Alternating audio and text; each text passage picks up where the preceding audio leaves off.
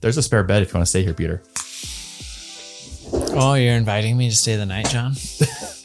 I can't guarantee the sheets. The sheets have been washed within the last 6 days of use. Sweet. I'll go home smelling like curry. We have an extra spare set of sheets if you need it. I'm kidding. I'm good. My car will drive me home. Was that racist? We better cut that. Cut that, guys. Cut that. No smelling like curry. I guess, is that racist? What's racist? No, it's not racist. I don't know. I just get so nervous in 2023. Oh, that I say that like I'll go home smelling like curry? Your house smells like curry. Does it smell like curry? Yes. Okay. It's not racist. It's just what it is. Okay. Like your house smells like curry. It's not a bad thing. So we can leave this in. Well, like after, so Gunjan's in India. That's my wife. And her parents were here. And they eat a lot of curry. And it doesn't smell like curry to me anymore. Yeah, because you're used to it. I mean, when I come home, it doesn't smell like curry. It used to be, I'd be like, oh, they're cooking. It smells amazing. Now I'm just like, oh, it just smells like it always does. But you're saying there's a strong curry smell. Yes. I've been to India like 27 times. I go about every other month. I spend a lot of time in India. Look, my house probably just smells bad. Yours at least just smells like curry and you're used to it. Mine house probably just smells bad and I'm used to it. Okay. All right, let's begin. So let's talk about, Peter wanted to talk about the downsides of SAFE. So him and I have a WhatsApp chat that we go around, and then between every recording sessions, every 2 to 6 weeks, we just say, let's talk about this. Let's talk about this. And one of the ones he wants to talk about are, what are the downsides of a SAFE? A SAFE is basically the acronym. It stands for Simple Agreement for Future Equity. It became really popular with Y Combinator. I think if you look at the last 10 years, the trend was investors did a price round, which means, hey, we're going to give you $2 million. We're going to value the company at $10 million. And so we're going to then take 2 divided by 12 and whatever that calculation is, that's the percentage that we're going to own, is what BECs did. And then, the challenge that we faced is that the amount of legal and accounting costs to close that deal was high. It was like 10, 20 grand. 10, 20 grand, which I don't know. I've always thought that was high. Maybe it wasn't high to you as a VC. No, I think it's high. Depending on the size. Then came the concept of convertible notes. So convertible note was basically, it's just a debt. It's a note. It's like a loan. It's a loan. And the investor can say, I can either have this paid back or convert to equity at a future date. And it's either the company's choice or the investor's choice. And it typically has an interest rate attached, usually 7 to 10%. Yeah. And it would have a discount of say 20%. So and maybe a cap. So like, let's say you raised at a 10 million valuation, your cap might have been 8 million, which means then you would have come in at that lower valuation compared to new investors. And so it also allows you to kind of kick the ball down the road of, hey, if Peter wants to invest in my company, I don't have to argue what I think it's worth. We're just going to put some general metrics so that way he gets a discount to the next round. He gets an interest rate. And that was the very popular thing for a while. And then along came SAFEs. And a SAFE basically gets rid of the discount, right? And it gets rid of the interest rate as a general rule. But outside that, it's fairly similar. No, it still keeps the discount. So the idea... But there's no interest rate. So there were a couple of attorneys that joined Y Combinator, and they were tasked with like, hey, we need an easier, faster, cheaper way to help companies raise money. And so they created the SAFE. And the idea was they wanted to create an equity security. And they're very clear about this. I mean, you read about it in the history of SAFEs and so forth, and they're like, SAFEs are equity, right? They are not debt. And because they are not debt, they don't have an interest rate. I mean, if you think about like debt in its purest form, debt is simply like renting money from somebody else, right? I've got this money. I'm going to let you borrow it, right? And you're going to pay me some rental income on that money you're borrowing, and it is paid in the form of interest. And the SAFE, because it's not debt, it's equity, it doesn't make sense for it to have an interest rate. Like you're not paying for that money, right? Like you don't owe the money back at the end of the day. Now, if the company goes bankrupt or sells for a certain number, the SAFEs are written so that they kind of sort of pay back first before equity does. But even that's a little bit nebulous. So yeah, I mean, what's interesting though is that like there are some problems with SAFEs. So on the plus side with a SAFE, problems for who? We're talking about the founder or Who are we talking about right now? Both. Okay. Both. So this is for both. This is like for both. So like, look, on the plus side of a safe, you don't need an attorney to raise a safe. I mean, the docs are on Y Combinator's website. Just download them. You just download them, right? And it even says in the docs, it's like you can refer back to the Y Combinator term sheet that's on our website. Everything should be the same except for, and then you can add in any changes you want to make, right? So it's very clean, very easy. It's very well understood. You basically like just fill in a few boxes and you're done, right? Like, what's your discount rate? What's your cap? What's the amount? Who's investing? And you're done, right? Like, it's very simple, costs nothing effectively, right? To do. And so like, and because of that, it's also super fast. And the other thing that's nice is you can have multiple safes sitting out there at multiple valuations and so on and so forth. The problem with that though, is that they can be like, people will think, oh, I've raised all this money in safes and I did it at different valuations, and have no clue what their ending ownership is going to be, both the investors and the founders of the company. And there have been many instances where like these founders, they raise a bunch of these safes and they're all floating out there. And if they're not like keeping track of them really closely, like, they might, miss out on some or misremember where certain ones sit or what have you. And even if they do track all of them, it becomes really complicated, because if they come in at different caps and different discounts, when you raise that round, they're going to impact you from a dilution perspective in varying ways that kind of impact each other. And the math gets kind of complicated and convoluted until you actually raise the priced round. And so as a founder, you don't really know how much of the company you own.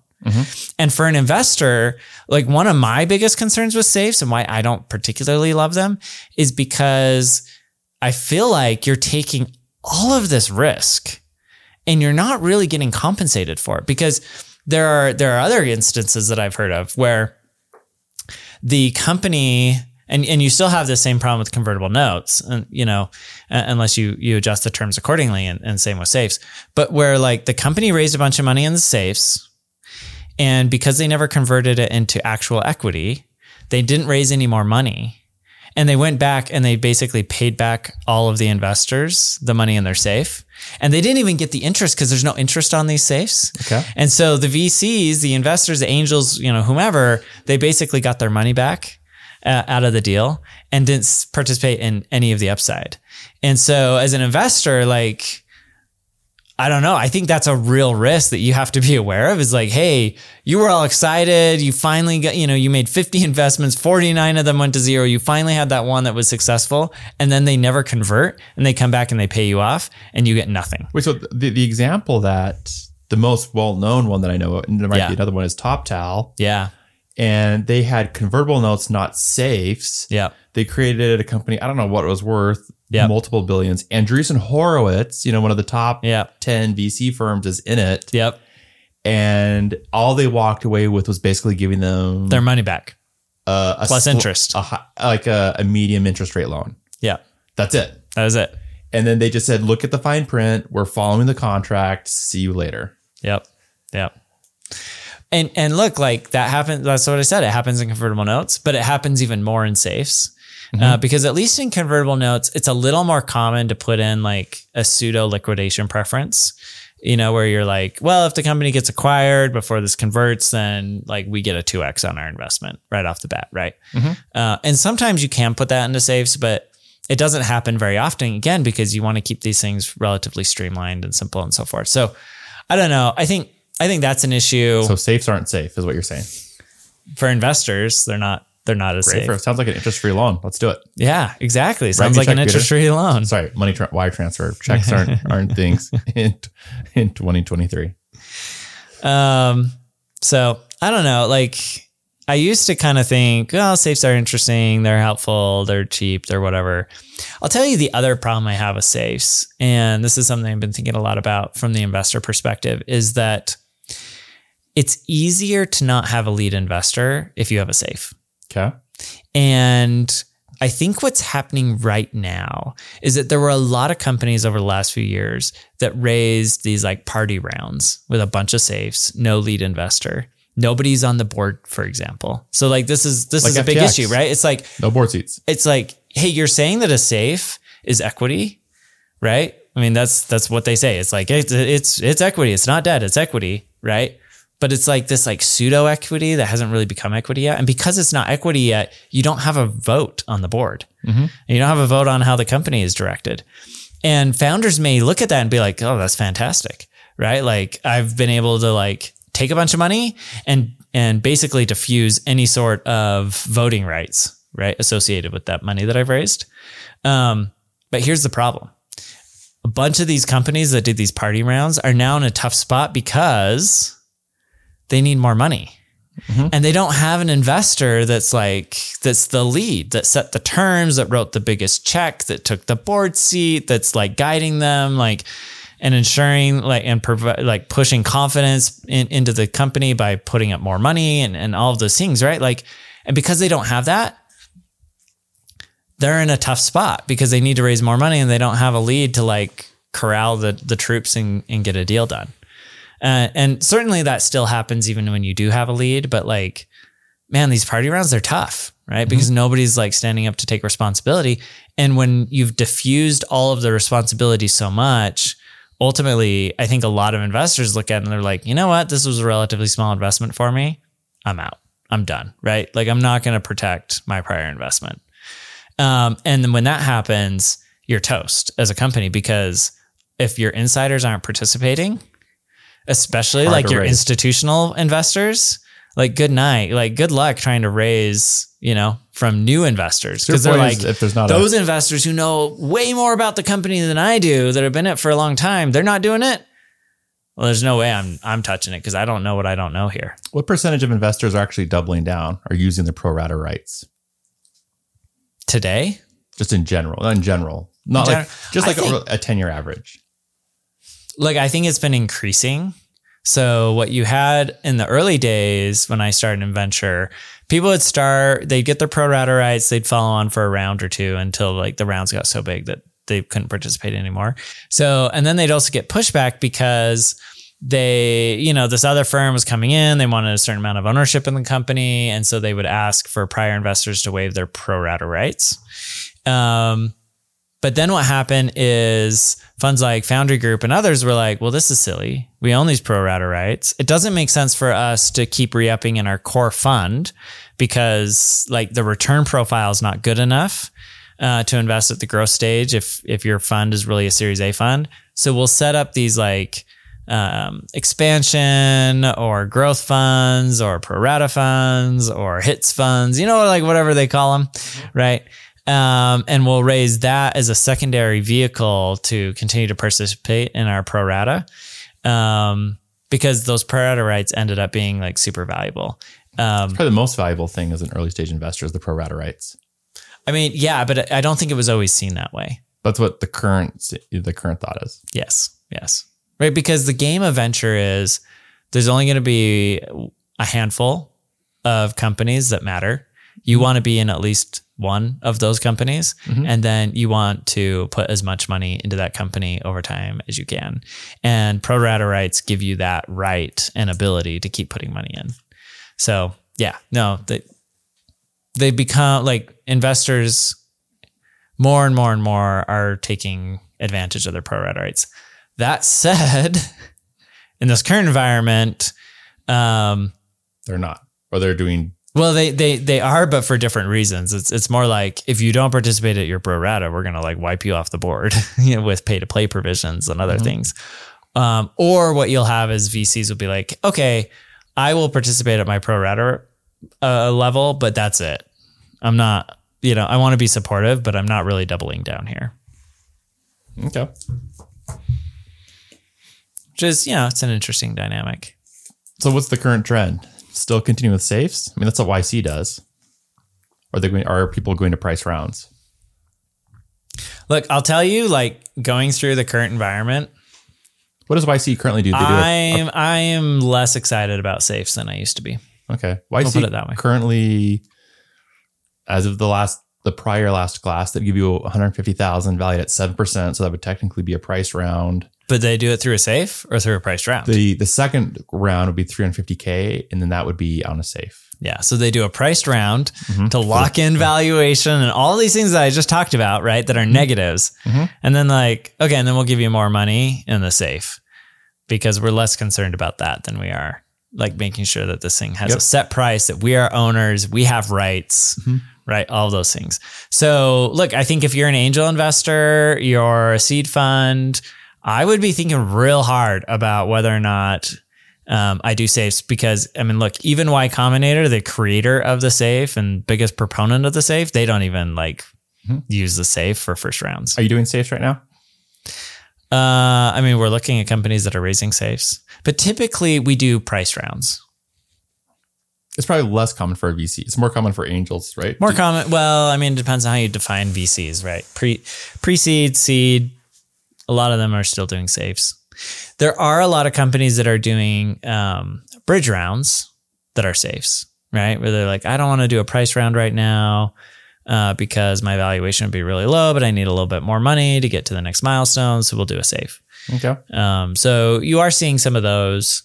And in those cases, like I've seen safes with like pretty high discount rates. I've seen safes with very high warrant coverage included. That kind of gets you there, right? So you're like, okay, well, we're going to do the safe. It's going to be like 20% discount with whatever cap, but then we're also going to kick in 100% warrant coverage. And when you do that, you're effectively lowering the valuation, right? Like if I invest in a company at $100 million valuation and I have 100% warrant coverage, I'm effectively getting in at like $50 million valuation, right? So that's how penny warrants could play a role, right? Okay. Good to know. So if let's break it up from two perspectives. Let's say as an investor, you don't like them, but if like your stepbrother was raising, would you tell him and he had a choice? Stepbrother, stepsister, whatever. Yep. Which way would you push them to? A safe or price round? If it's their very first round, I don't know. Here's the thing. It always depends because fundraising is really hard, right? Even the best of times, it's hard. Let's say they get the choice. And so if it's their choice, like I would say, like all things being equal, you should bring in a good, reputable venture fund that's going to lead your round and ideally price it. But that'd be for Series A. No, it could be pre-seed. Okay. Why not? Got it. Do a price round as your general rule. I think so, yeah. Because for me, it's always looked at safes. The biggest risk is outside of like not knowing how much of the company's owned by who. Yeah. That's always, you can always figure that out with some elbow grease. Kinda, sorta. No? I mean, not really. Because you don't know until the valuation's set. Oh, until the valuation's set. Right. But still. Right. It could be that you set the valuation and then you realize like, holy crap, I just got wiped out of the company. But then don't raise. Yeah. Yeah. All right. Don't raise and then you go out of business and you get wiped out anyways. Yeah. So there we go. All right, guys. Well, thanks for watching the Venture Capital Podcast. Go to venturecapital.fm. Go to YouTube, leave comments. We want to hear what you guys think. So we'll see you guys on the next episode.